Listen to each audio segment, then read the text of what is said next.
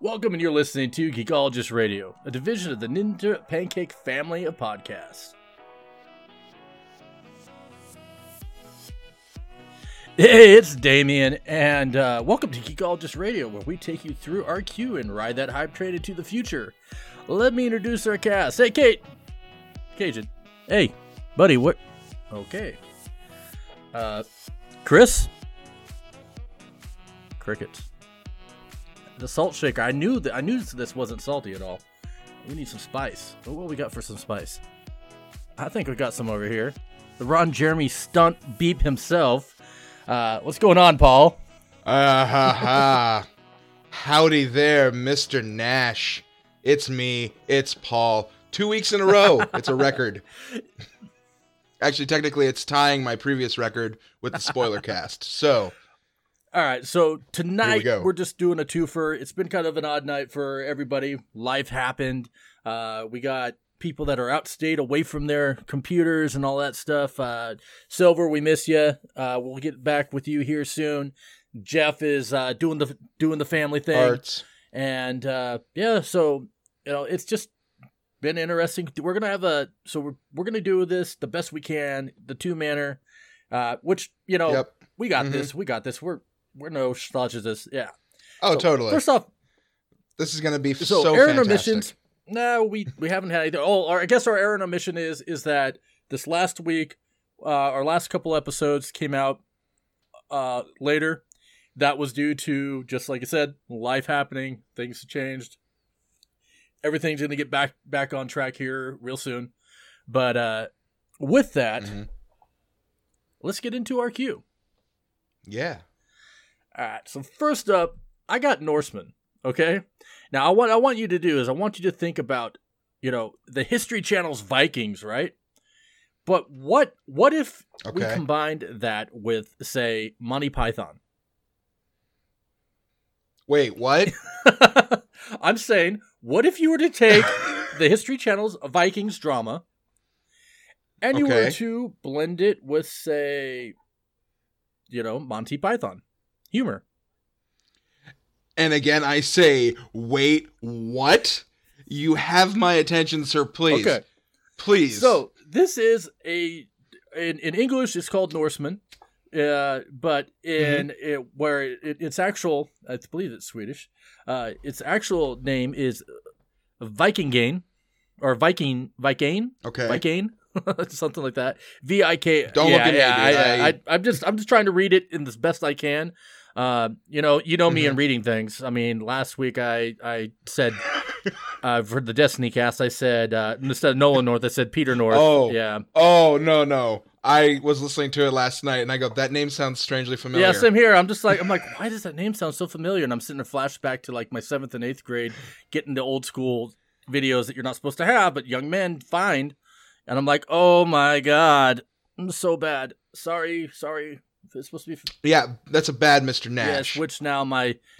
Due to that, my Discord name for the week or for however long the powers that be will have it is Peter North. Yes, right. So much fun. But back. You know what? There are worse names to have. Very true. But back to the Norsemen. So I'm basically it's set in 790 AD. Features the daily challenges of people living in a small Viking village, from power struggle, brother rivalry, gender equality, to betrayal and friendship. It's the story of people from our time, but living during the Viking era. Of course, everyday choices have far more dramatic consequences. That makes for great comedy material. And that's the write-up on IMDb. But I'm telling you, basically, like, I saw this, I was like, oh my God, this looks so good. Then I watched it, I'm like, it took me back. I'm like, wait, there's a lot of humor in this. Like, this guy's like, I'm like, looking, I'm like, is this Monty Python? What's going on, And, it's so good. Like, it's gory. It's gory as all hell. But it's like, I'm just going to say it, like the slave, he's like trying not to get himself killed. And then there's like, well, someone's got to be punished. He winds up getting pardoned, right? Because they were going to do sacrifices to the gods. And he's trying to sit there and go, well, I would like to live. And then all of a sudden, the people that were away raiding come back. And he's all, they're all like, well, you can't think that you were given this, so we have to still punish you. He's like, oh, okay, thank you. So he's thanking it. And there's new slave that's coming in that was pillaged from from England is brought in, and he's trying to talk to this guy. This guy's getting branded. He goes, "Oh, I got away. I was given another go at life, and so it's okay. You'll get to like it. You'll learn to like it." And he's sitting there bent over, being branded with a hot iron, and I'm like, "Oh my god!" But it's that British humor, and I'm not even doing it any justice. But it's witty. It's funny. There's times where So is it a British show, or is it a Scandinavian show? It's Scandinavian. But it was played. Okay. It was aired on BBC as well. Okay. And so right now you got season 1 on Netflix. There's 2 seasons supposedly, but the first season 1's on Netflix. One's on Netflix. That's where I found this. Oh, fantastic! Yes, yeah. So it's good. Like I said, watch a few episodes. I'm about 4 episodes in.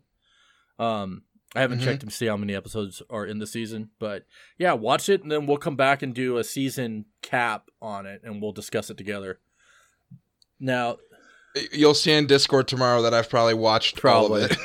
Okay, so next I got another thing that was brought up on Netflix. Like Netflix has been popping some BBC material on there quite a bit recently. One of the things is Ripper Street. Now this is a 5. Now it threw me off because I thought it was only one season on it, but over in Europe they call a season a series. So I'm well versed in my British television. And I'm not. So I was like, I'm like, it's 5 series. I'm like, what is this, like True Detective? Is that so? It's not, but this show is excellent. I'm 4 episodes into series 1, so season 1 for us. And basically what it takes place is the street of Whitechapel are the haunt of Detective Inspector Edmund Reed and his team of officers who aim to maintain law and order in a place once terrorized by Jack the Ripper. It's basically a great detective period thriller, which will sit well with fans that are fans of like things like The Lost Kingdom, or the not Lost Kingdom, The Last Kingdom, which it shares a lot of actors with that one as well. And then also, if you're a fan of Sherlock, there's cast members from Sherlock. Yeah. There's cast members, also a lot of cast members from Game of Thrones are in this. Okay. Like one of my favorite cast members that was in it was the guy that plays Faust. Forgive me 1 minute. We're gonna have to edit this out because I just closed out of my notes. Yes, I know it's bad. Let's see here. I was looking for bad boy. Oh God, you make me feel so good.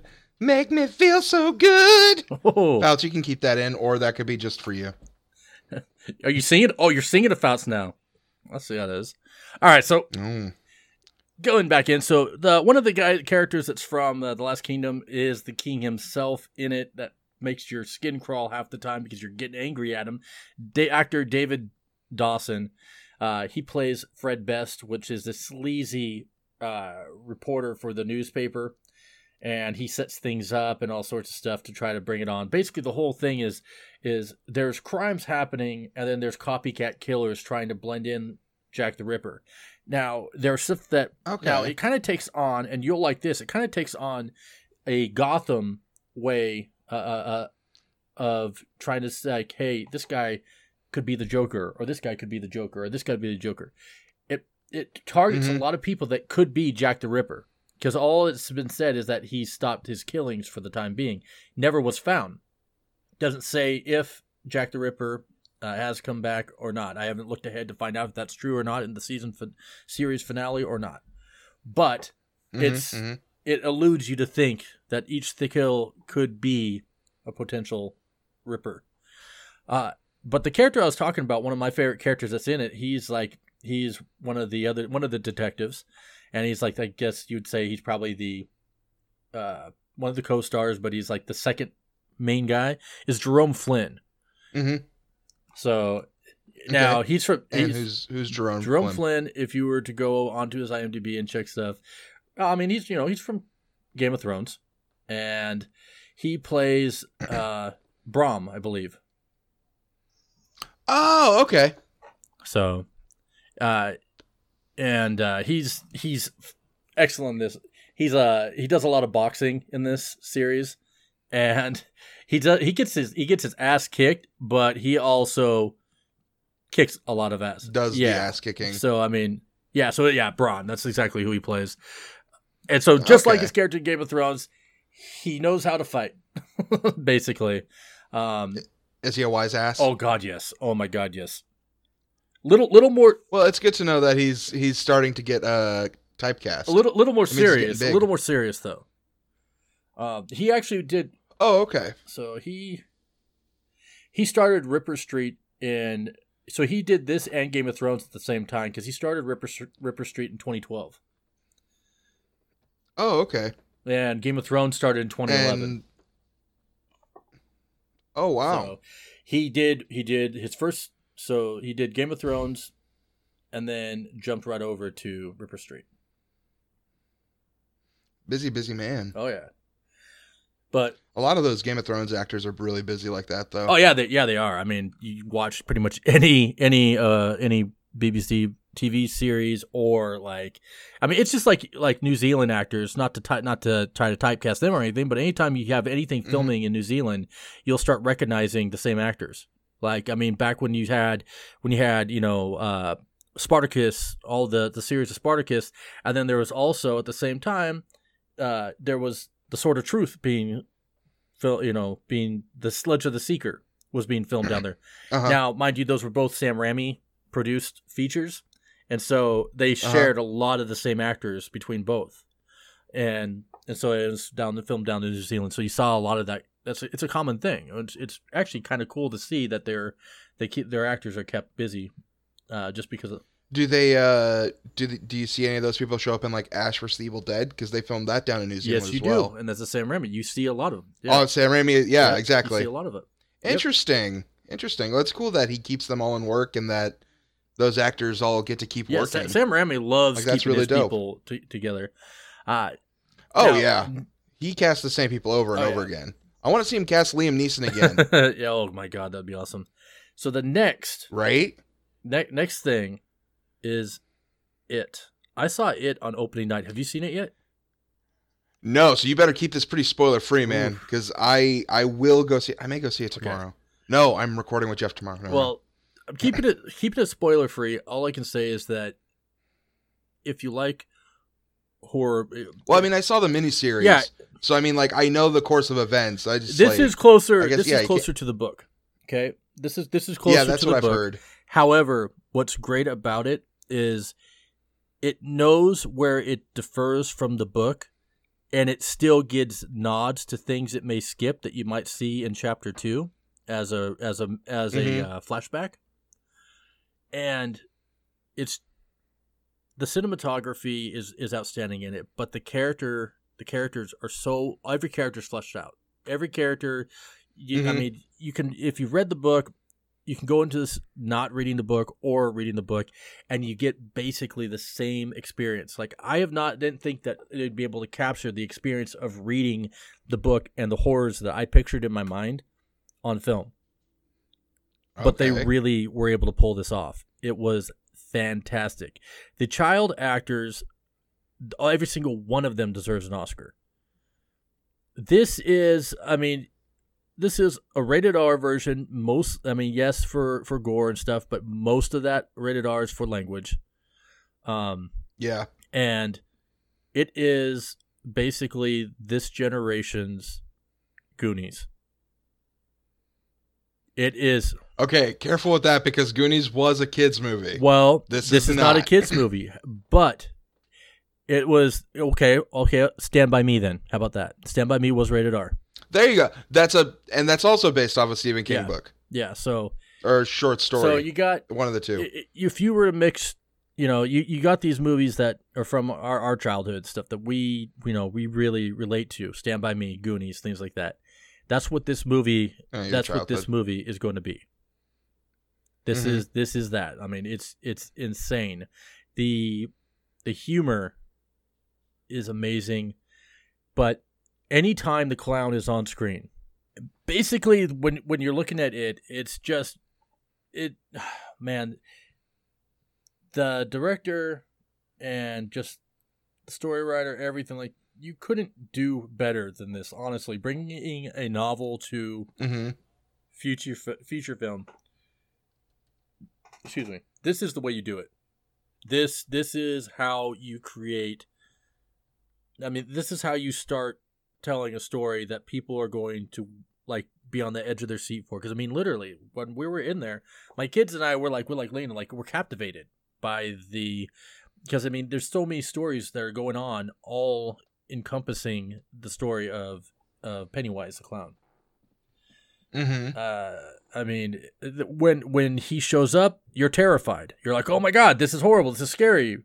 When he's not there, the story keeps you glued to your seat, not wanting to miss a single beat, because the actors and stuff, they're so good that you feel all the emotion that they're going through.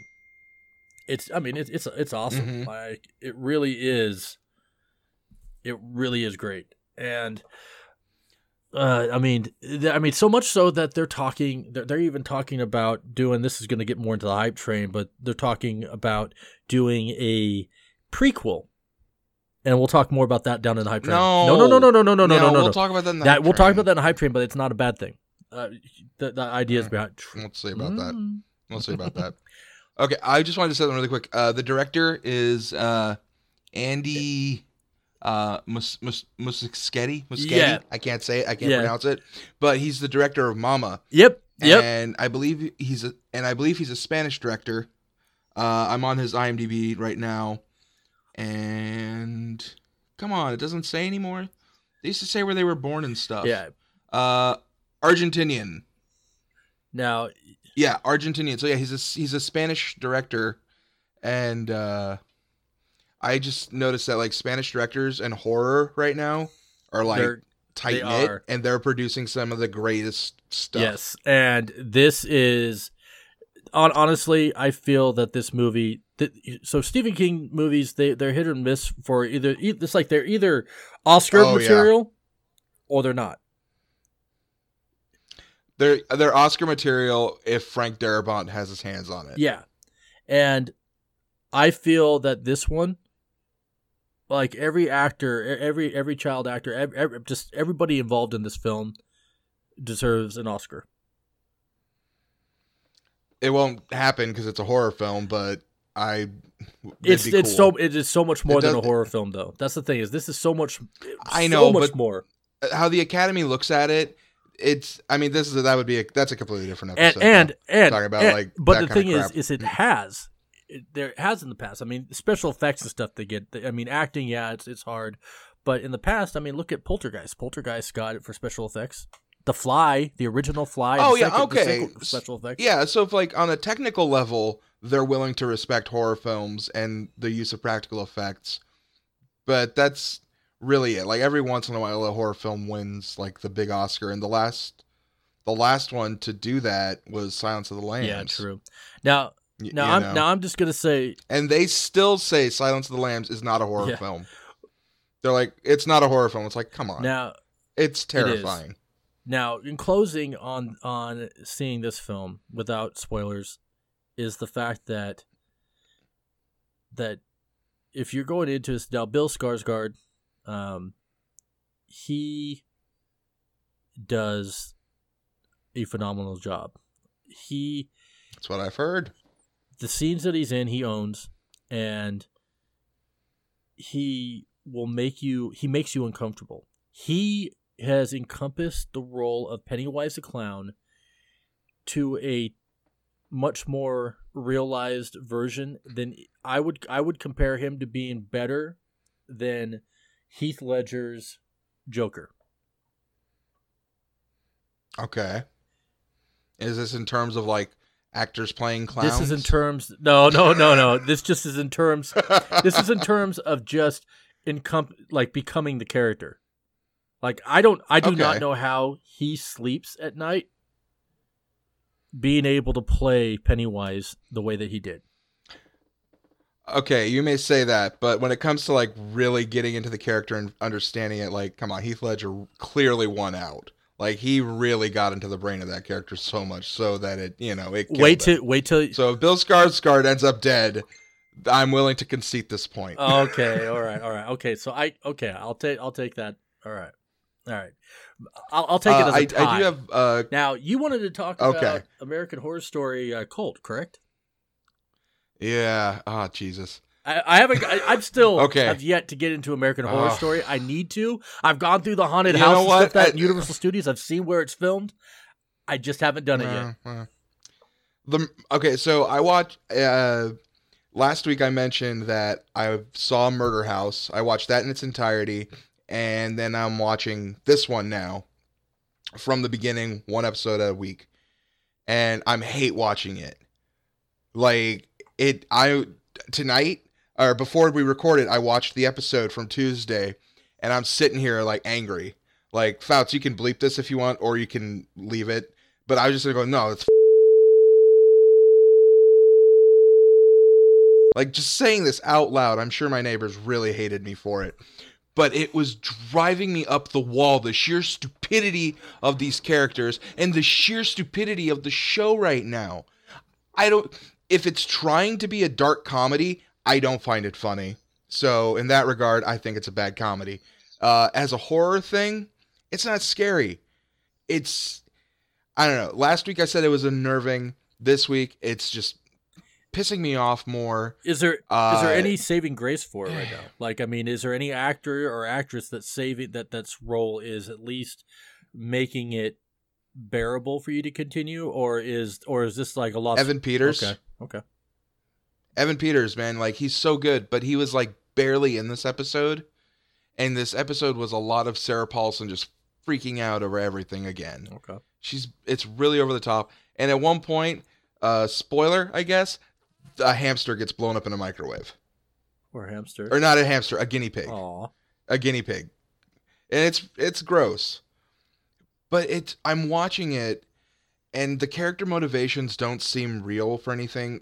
So, I got it because I don't know how are you gonna watch it? Do you plan on watching it? Eventually, I don't care if you go spoiler with it. I'll eventually watch it. Okay. Oh, Jeff's watching it, and I don't know how caught up he is, so I'm not gonna go too spoilery. But basically, the events that ended with episode 2 have spiraled out of control now in episode 3 to the point where people are protesting Sarah Paulson's character, and she's being clearly targeted by the cult of clowns.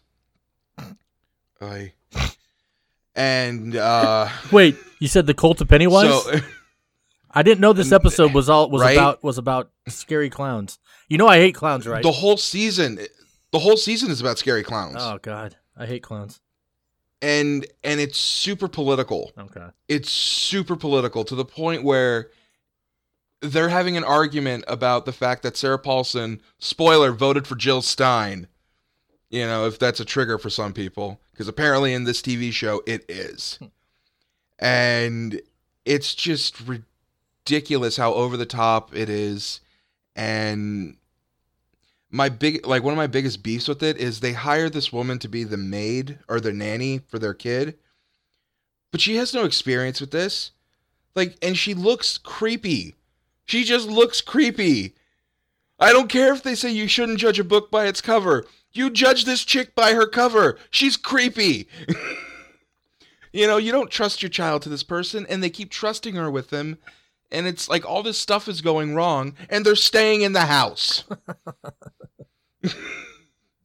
That's my scattershot. It broke me. The show makes me so angry, it breaks me. Get out of the house! Get out of the house! Can't you see? You can't stay in the house.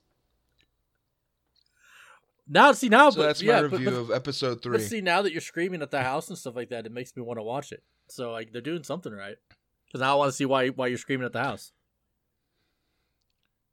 Oh my God! you just totally made. Oh my God! I'm the victim. That's the twist for the season. You as the audience, you're the victim because you have to sit through this crap. It's gonna break you because it's so stupid. What? Congratulations, Ryan Murphy. Great twist. Yeah, but see what's going to happen is towards the end of the season, they're gonna flip it, and then you'll be like, "This is the best ever." I'm hoping. Like, I want to find out the motivation behind this cult, because right now there's none. And I think that's what's the most infuriating, is I have to sit through all this chaotic imagery and all this really weird shit, and I don't know why I'm sitting through it. Well, like, really vague reasons. Like, Evan Peters is like, "Give me your pinky, it's the revolution." And it's like, okay, you know. Well, if it's clowns, I mean, they knew that Stephen King's It was coming out. They knew it was going to be the number. They knew ahead of time from the future that it was going to be the #1 movie in the world. I actually think it was because there were so many damn clown sightings in 2016.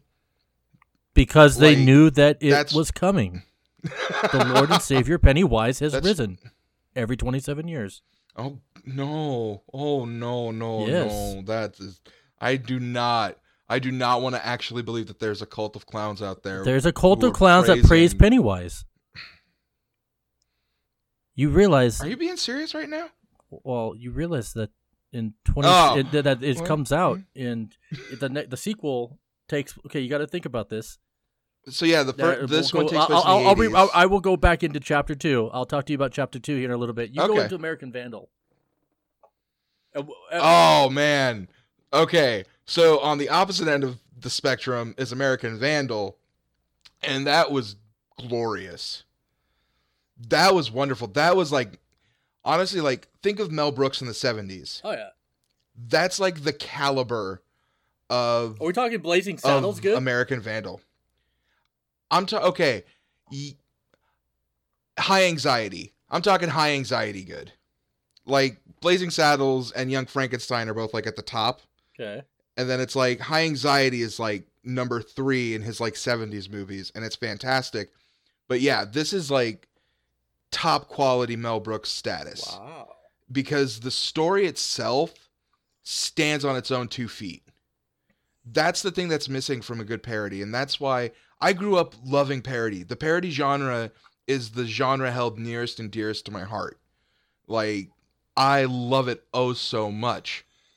And in recent years, we've gotten all the crap parodies, all the date movies, Vampires Suck, Epic Movie, Meet the Spartans. I was just gonna say, if you start, I was gonna ask if you're gonna start going and critiquing all the films that spun off of from. I mean, the first one was good. You got to remember, you got the first two. Scary Movie good. Scary Movie 2 is good. 3 was, and even 3 was. I actually 3 has a soft spot in my heart. I saw it with some friends for a birthday, and so I got like member berries. But everything after that was just like, really, because then you have Disaster Movie. You have, I mean, yeah, which the fucking writing's on the wall with that one. I know. I mean, it was like, I'm like, really? I'm not going to pay to go see this in theater. I'll admit that maybe I went and saw some double features where I went in to pay to see a good movie, and then I'm like, we popped out the beer and we walked over to the other one. Yeah, no, I've seen them on DVD. Jeff and I watched Date Movie, which was the I like Date Movie. That's like Chris Evans, though. It's the very first one of all those not ones. Date Movie. Not Another Teen Movie is a good one. Okay, but here's the thing. That's from a totally different school of parody films. Yeah, that's totally different. That's not Friedberg and Seltzer. But yeah, those dudes, like Jeff and I saw Date Movie at his house long ass time ago. I own it. And I remember the cat like shitting in the toilet profusely. I remember that, and then something with Napoleon Dynamite. Because that's what those movies were, man. It was just like, let's take every pop culture reference we can, put it in a blender, there you go. Yeah. You know, this one, so not that. There is, like, that's not where they get their laughs from. They get their laughs from characters, from the situations, there's an earnestness to it. It's well paced. The characters are well rounded, and you genuinely care about this character, Dylan Maxwell, who's accused of this crime. So I should probably say what it's about for those who don't. I was just going to say, what crime did he do? Did was he Okay. drawing? What was he? Was he finding objects of phallicness? No. So, 27 faculty cars were vandalized with spray-painted penises. And that's very phallic. And someone claims to have seen this student, Dylan Maxwell. Claims to have seen this character, Dylan Maxwell, perpetrate the crime. And this filmmaker in the school decides he's going to make like his own How to Make a Murderer type show, or serial, or just those true crime documentaries. So it builds off of that idea, and he's trying to find the truth about what happened.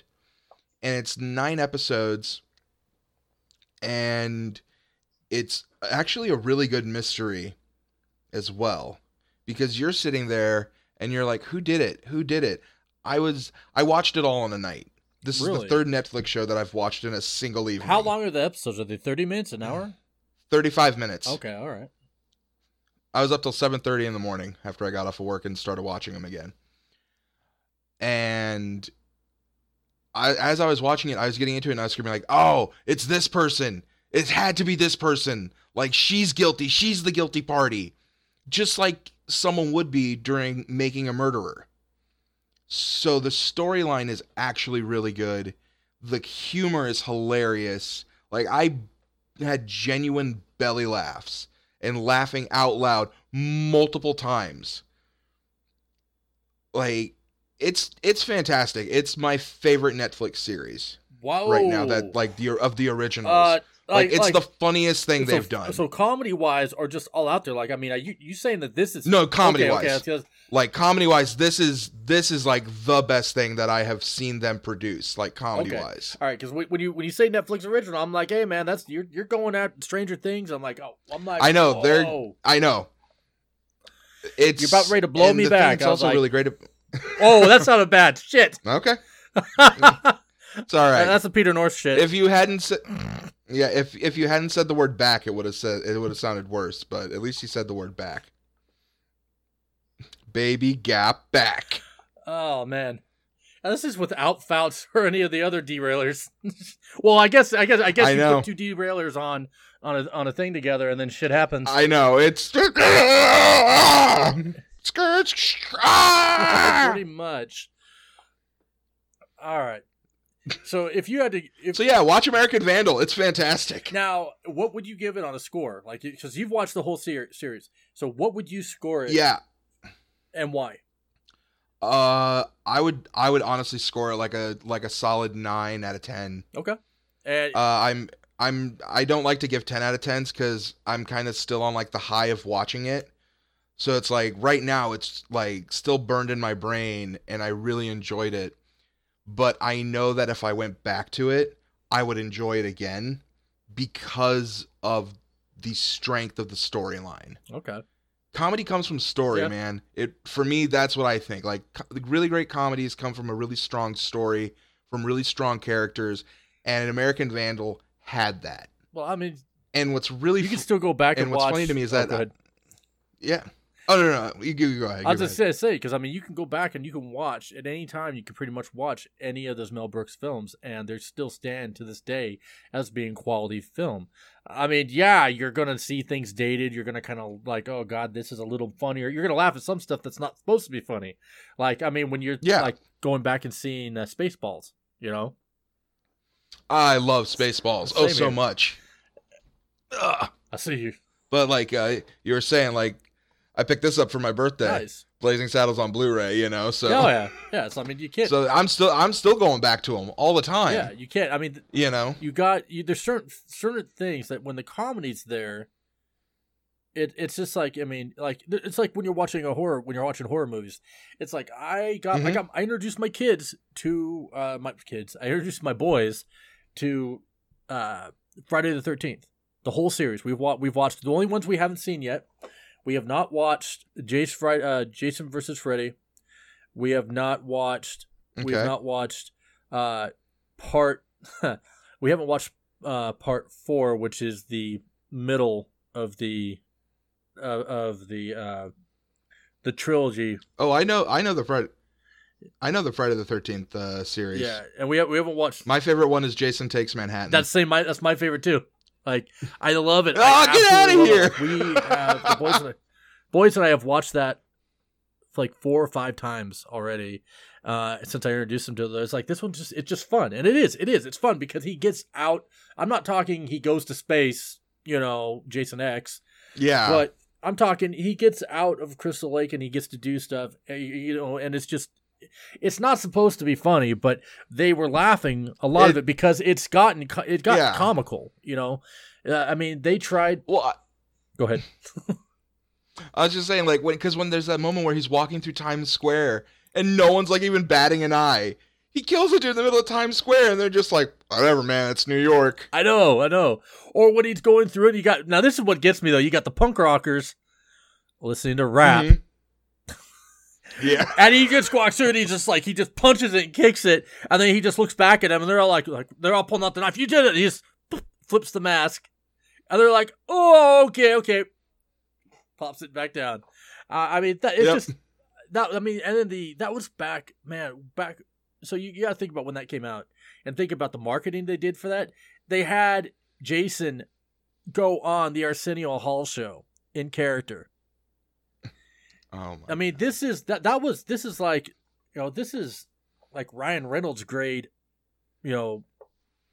grade media coverage of your film and pushing it out there, and trying to get your PR stuff.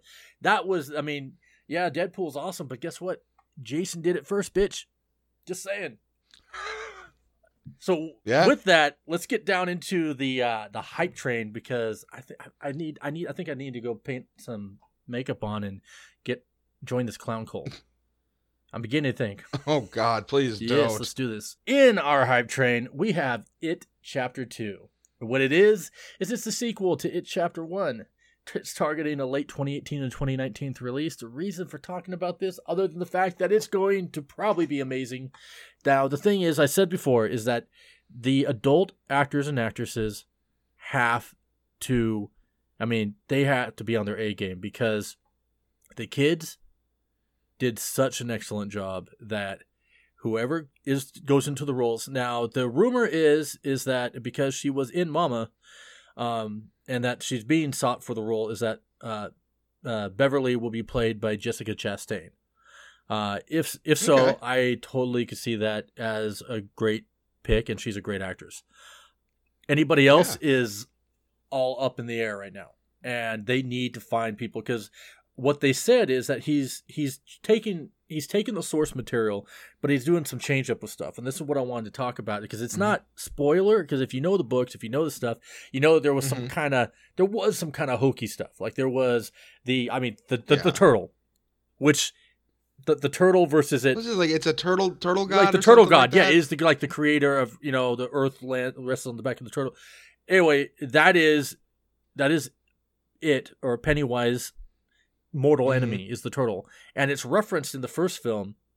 You'll hear it just referenced at the way that they talked to the turtle in the books was they found a shaman, and they did this like peyote smoke, and then they wound up going to this astral plane, and then they met with the turtle, and then they were able to figure out how to defeat it. Right? This wasn't included in the miniseries. That wasn't included in a lot of people who know it. They know it from the miniseries. They don't know that part. Yeah, Stephen King definitely wasn't on a bunch of cocaine and like drunk off his ass writing that. Definitely not. So, no way. So Pennywise is an astral being. He is from another planet. He's not from this world. Mm-hmm. Another dimension. Yeah, they reference they don't reference the Deadlights very often. There's one reference in it. Mm-hmm. In the first one, that's going to be supposedly. He says it's going to be explained more. Because, it is kind of like an entity of multiple things that are the Deadlights. Now, with the sequel, though, so we all know in the storyline that everybody goes off in their own directions, right? They all go off and they live their life to adulthood. Yeah. So this film, the original took place in the 50s, and then when they came back was in the 80s, right? 27 years later. Yeah. This one takes place in 89. Yep, so they could do it present day, modern times. Yeah, in modern times. Mm-hmm. And that's where one of the switches are. And then they're like, okay, well, we need to reference how they learn to defeat Pennywise. Well, Mike, Mike, he's the one that doesn't leave Derry. He stays back, becomes a librarian and stuff like that. Well, what they wanted to do is that they wanted him to be. The director says, I want him to be a librarian, but we don't want to do the whole shaman and peyote stuff. But instead, the sequel is going to still have some of the humor and stuff like that, but it's going to be mostly regarded in flashbacks with the kids. So the kid actors will be coming back on to do some flashback material. But cool. The adult stuff is all going to be really dark and twisted. Like Mike's character is actually going to be a druggie. Not because he wants to be a druggie or he needed it to be able to cope with things, but because in order to get onto a plane that he could be able to study and be able to figure out how to defeat it, he does these psychotropic drugs and stuff like that and becomes a junkie because of the fact. And that's his twist on it. And when I heard that they were going to go that route, I'm like, I went to Reddit. I'm like, I gotta see what people are saying. And believe it or not, Reddit's is being positive with it. They're like, yeah, this works. I don't believe it. Like, yeah, like they were actually like, you know what? Fans of the book were like, that makes sense. Okay, let's see what you do. It's really cool. Like, I mean, people are backing him. And for me, I'm hearing this. And I'm like, you know what? Yes, please give, the studio's backing off. The studio's like, hey, we didn't give you all the funding for the stuff you wanted, but guess what? We've made so much money. You get all the funding you need. You're like, you go do you, and we're going to sit back and you just make us some money, please. Because right now, man, I hope it pans out, because then maybe we can get more directors doing that. Exactly, because I mean, he took a risk. I mean, this film has been trying to be remade and had different directors attached to it. I mean, Sam Raimi, I think, was originally was attached to it at one point. I mean, there are all these different directors that were attached at various times, and then it would just tank through different actors to play Pennywise. Originally, the actor from the kid from We're the Millers, yes, he was going to be Pennywise, and and I remember seeing a picture of him done up, in makeup and stuff like that. Or it was a fan-made version of it, and it looked creepy. Yeah, I saw that. But yeah. Bill Skarsgård, I can't picture anybody I can't picture anybody. Even Tim Curry, I love the actor. He's a fantastic actor. I can't picture anybody as it, because in my head, what I pictured him as, and what Bill Skarsgård is, and what he does, and the contortions and stuff like that, like. Mind blown. Like, I could not, when I saw that, I'm like, this is my horror, this is my nightmares on screen. Realize how they got in my head and pulled it out and put it on the screen. I don't know how he knew to move in a way that makes me want to cry. I don't know. It was just so well done. And so I'm excited to see where they go with this. Like I said, it's the only thing that they got to do is they have to pick an excellent team of adult actors to play the characters, because the miniseries was good. Like, it had John Ritter in it. I mean, oh my God, it had John Ritter. It was awesome. I mean, we had members. It had Anderson from Night Court. I mean, I was like, oh my God, this is great. I love Night Court. Same here, So I'm like, I mean, it had great actors. It was good for its time. It was good for its time. It did its thing. It's frightened people. I think it's still actually pretty good. I mean, obviously, the second part isn't as good as the first part. No. Nowhere near as good. And the kids were good, too, in the miniseries as well. Little Seth Green. And now grown-up little Seth Green. Yeah, I mean, yeah, it was good. And that it was something that was fun to watch. It was, and the next chapter, I can't, when the studio basically opens their wallet and says, run with it, and the director did a good job, as long as they allow him to run and they don't see the dollars going out and all of a sudden decide to pull the cord and yank him back. Yeah. If they really honestly let him run and do his thing, I think that you're going to see one of the best. I feel that the first one was more of a coming-of-age film, whereas this one is going to be the horror film. Okay. That's what I feel. I'm down for this. And then they did say that the studio has said that after both films have ran its release, they are talking about doing a super mash where they will combine the two into one film with some added scenes and stuff, and then re-release. So they're gonna do what Tarantino did that one time. Yep. Exactly. I still want to see the super mash of Kill Bill. Yeah, same here. I know that's completely off topic. But the third one, Kill Bill 3. Is that still going to happen? Last I checked. Well, because he's got the Manson family movies, his next one. Yeah, I don't know. But this is where we need Nick on, because my brother-in-law Nick is a huge Tarantino fan, and so am I. Well, I used to be, but I kind of fell off after. I feel like he really hit his peak with Inglourious Bastards. Like that was his best film. That was so good. And then it's like Django Unchained was pretty good.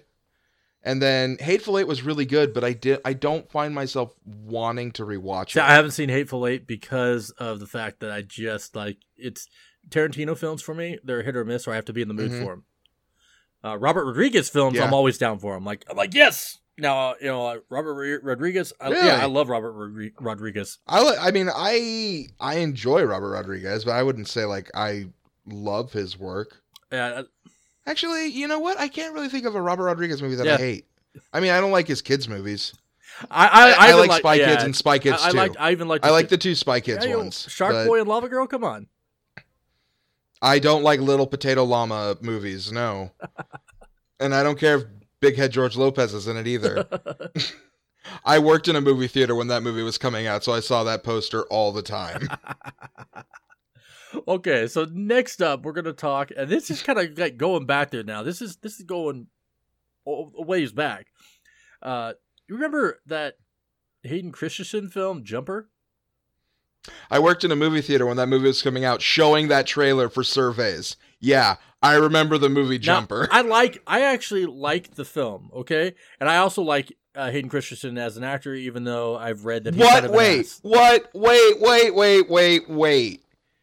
Life is a house. How can you like Hayden Christensen as an actor? Life is a house. Life is a house. Not even Shattered Glass. Like I'm more willing to accept Shattered Glass. But my favorite's Life is a House. Fine. We can continue. But he's done some other stuff that I found that he's actually did kind of comedy in that I actually really I chuckled at.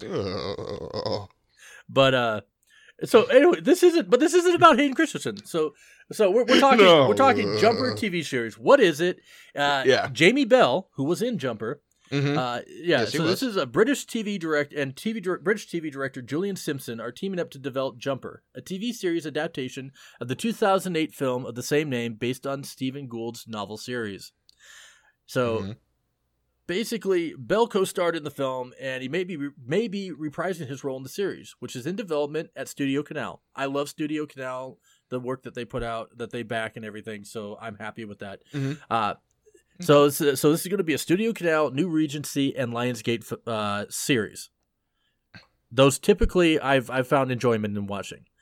The project is not to be confused with YouTube Red's Impulse, a series adaptation of the third novel in the Jumper series, which has the film director Doug Liman set to helm and executive produce. The project is still being developed by Universal Cable Productions. So there are two separate series being developed for Jumper. Wow, that dude really struck gold after making one shitty movie. Well, he's like, that movie did so poorly, like critically and financially, and yet somehow they're going to do two different series based off of it, and one of them they're getting Doug Liman back. Yeah, he has a successful career. Yeah. Oh wow, he's coming back to do. Good for them. And it's for YouTube Red. So I mean, YouTube Red is paying. This is some YouTube money. This is Google. This is Google money. They're really risking it. They're really trying to jump on that. Like, look, Amazon did it. Yeah. Kind of, sort of. Yeah, very true. And then, so next up, this is something that my brother-in-law, Nick, directed us towards, and Isle of Dogs. Yeah! I like like the Leica stuff. I mean, I'm kind of you know, we're from the Northwest, so of course, you know, we have Northwest pride. We like Leica.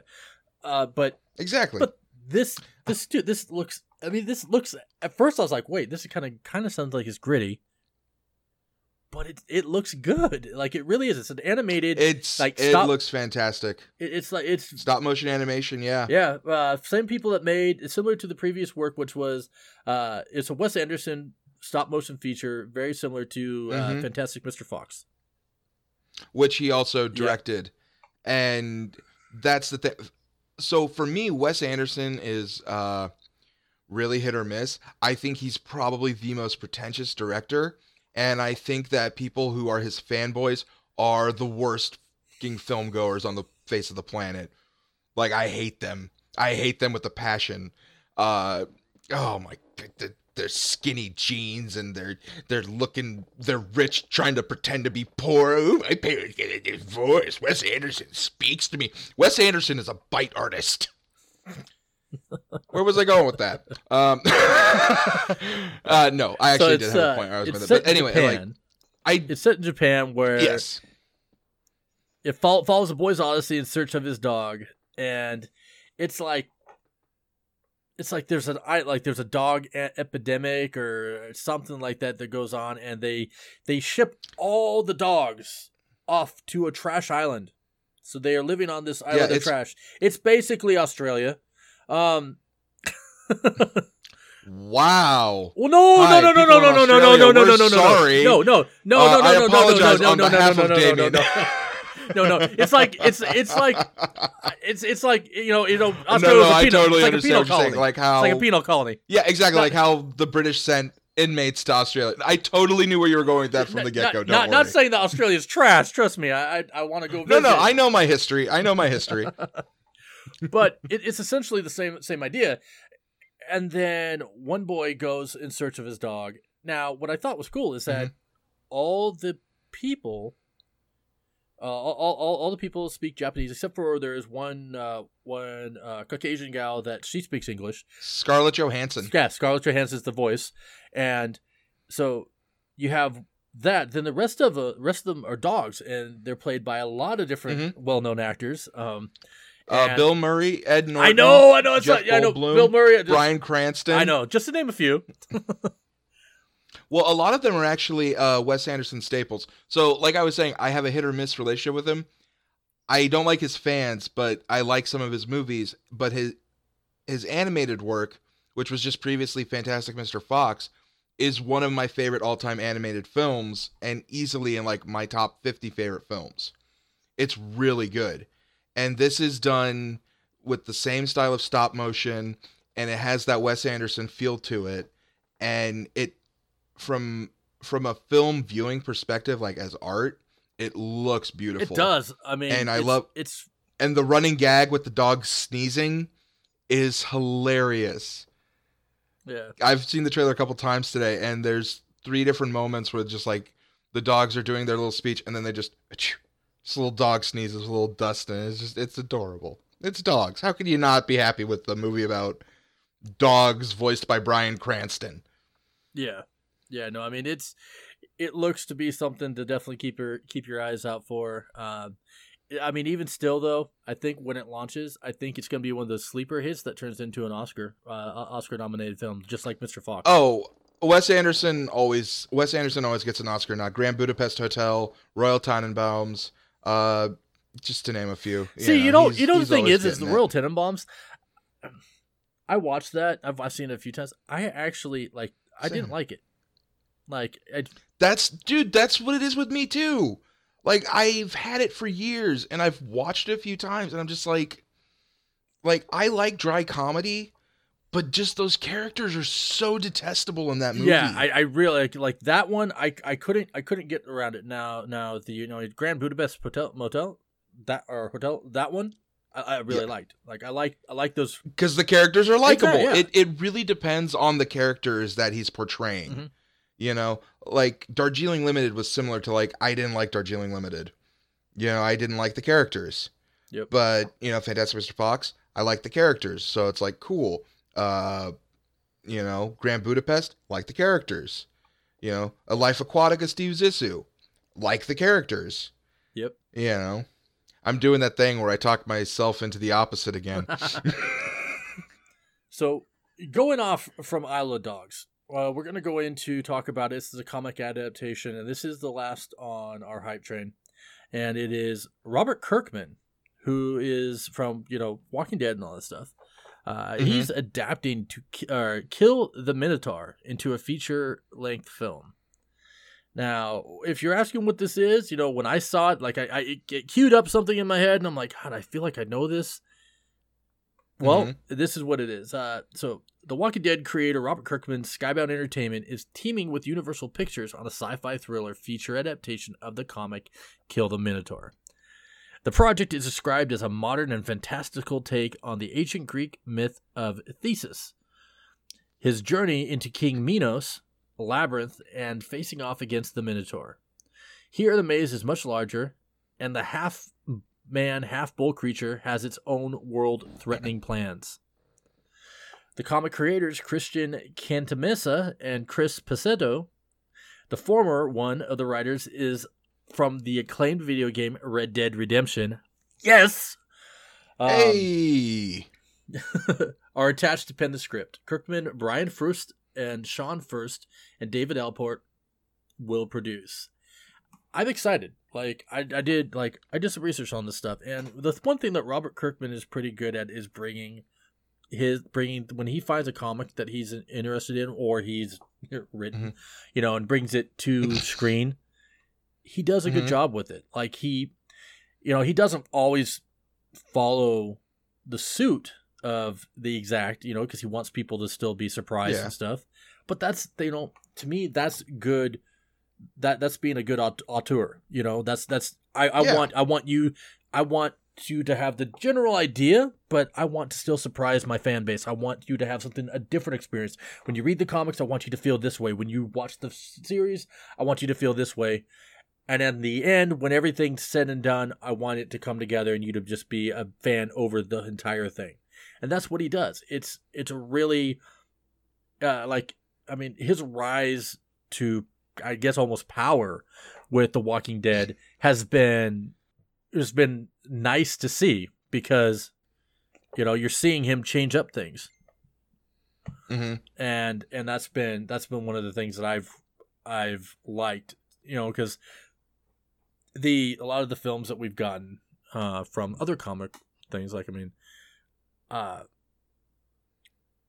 Sin City was great. Sin City was amazing. Oh, absolutely. And that was Robert. And that's Robert Rodriguez. Yeah, it is. Yeah. Now, like I said, I can't think of a Robert Rodriguez movie that I don't like. But then you get things like The Spirit and things like that were adapted. That was Frank Miller being Frank Miller. I can make a movie.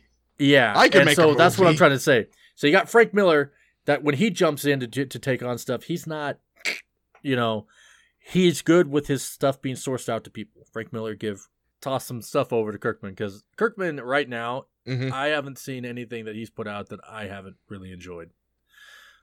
Well, what else has he put out other than Walking Dead? Oh, God. Now you see, you got to pull me. There's been a few things that he's done, and but I don't have them off the top of my head. I'd have to look them up. But hold on, it's all right. We don't have to pull them up right now. But I'll look into it to see what else he is, and I'll form my opinion then. All right. So with that, we have the two-man show for NRQ. And this week's Game On, guys. This week's Game On will be it's going to be another one of our special spotlight episodes. This one's going to be an interview with streamer Bast_50. He's a personal friend of mine. I became a friend of his after following him on Twitch. The guy is an amazing streamer. He's bilingual.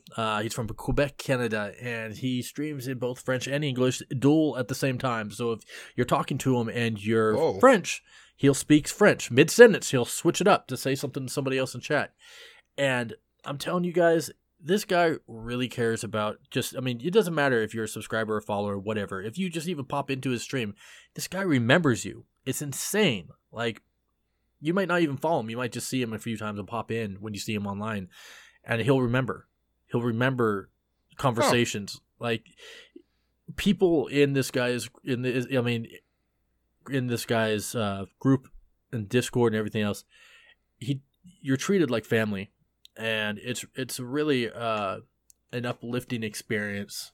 And I jokingly tell him that Amazon created the Amazon Prime free subscription button for him, because my free subscription always goes to him. Just, he's a great guy. I got a chance to interview him at PAX West, and he's got a really cool it's a coming of age story from little Bast to where he is now, the things that have gone on in his life to direct him towards doing what he does. And it's a really fun interview. Now, the audio, I'm at PAX West, and so we had to try to find a somewhat quiet place to record, and our microphone, or the microphone that I was using, kind of tries to cut out a little bit some of our audio. We've through the magic of editing, we've got it as smooth as we can, but it's still decent enough that we want to definitely get it out here so that you guys all can hear. And if you're and it's just, well, you know what, just listen to it, this week's episode of Game On, featuring Bast_50 from Twitch. The guy is an amazing individual, and if you're listening to this, go check out his channel. The guy's fun as heck to watch. I mean, literally, and he's online every night at 7:00, basically 7 days a week. Like, he rarely takes any time off. So 7:00 at night, usually, up until like between 5 and sometimes 7 in the morning, you can catch his stream. Jesus. And he also periodically does marathon streams, where the more subscribers he gets, they can add time or take away time. And so he's done up to like 48 hours of streaming. It's what do you stream for 48 hours? Just video games? Bouncing back and forth between games, man. Bouncing back and forth between games. But I'm telling you, the difference... Man, I do not like video games that much. I could not do that. I was never one of those people. Now... man, my brother's like that. I'm telling you, he's the type of person that he's infectious, because you start watching and you don't want to watch anything. It doesn't matter if you're watching for the video games or not, because it's his sense of humor and just the sense of community in watching him. Mm-hmm. There's few streamers that are like that. Some of the, one of the other ones, which is actually someone who's a friend of his, is also Burke Black. Burke Black streams everything in character, and he's a pirate, and everything is like everything's role played. Like, that sounds awesome. It is. It's like watching a regular TV show. Like, I've almost put in my queue Bast_50 and Burke Black, is like that, because you always can know that they're going to be online, and you can watch what they're playing, and then the storyline kind of keeps going as it is. Like, Bast50 was role playing Friday the 13th, and it was awesome. He's going on there with a bunch of other streamers, and they're just having a good old time. And I'll tell you what, it's just fun to watch. And I look forward to when I'll have to check it out. Bast_50. It's something that definitely. So with that, this week it's going to be, like I said, a little more of a mix up again.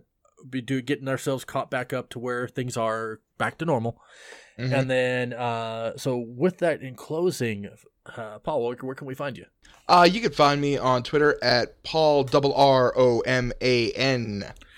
Now, you have something, I know Jeff teased about this. You guys got something coming to the Geekologist channel here pretty soon. I would totally love to make that announcement. Mr. Jeff Berry and I, prior to joining the ranks of the Geekologist crew, we're doing our own little cast called TLDW, the podcast. Stood for Too Long Didn't Watch, in which we watched a movie trailer, we each made up our own plot, and then we tried to combine our two plots into what we consider to be the movie plot for said unwatched film. And we have 6 episodes that we recorded. 4 of them we recorded together. 1 I recorded with a special guest, a longtime friend of ours, Mr. Joe King. And 1 which was kind of like the season 1 finale, I did all by myself, interviewing some replacements for Mr. Jeff Barry. Some interesting people dropped by my apartment that day, and they're gonna be coming here soon to like a replay, like Geekologist Radio Presents TLDW the podcast replay stuff. Now with the replay, that'll be coming out after soon. the replay. There's other stuff. There's more of an announcement to that, isn't there? Yes. Tomorrow, Friday the 22nd, just for specifics, Jeff and I will be starting production on the new season of Too Long Didn't Watch the Podcast. So we're gonna have some new crazy trailers and stuff coming to you guys here soon. And so for those listening, do you think there's any chance that we can get a great. snippet of what the new trailer is for the first episode of season 1 or season 2? For season 2, we're thinking it's we're gonna go for a little Blade Runner 2049. Any chance we can get like a little bit of like, I don't know, like a snippet of what you think you might be doing with that? No. Damn. Okay. Well, I guess we're gonna have to go through, listen to the replays each week episodes we put out, and then prep for season 2 of that. I'm excited. Maybe it's gonna be fantastic. Maybe we'll have some of us join on there with you, and we'll do some that fashion. Would be amazing. Yeah. I guess I'll talk to you off of this, and yeah, okay. I got some stuff I want to tell you. All right. So you can find me. Man, in the late night, well, soon to be just daytime, I'll be doing prime time with the Geekologist Radio Twitter, -T for character restrictions. And you can find me on Twitter at Mr. Damian Nash, all one word. And articles going to be coming up here pretty soon for new articles, stuff coming up on both Geekologist Radio and Rectify Gaming. And with that, we are out.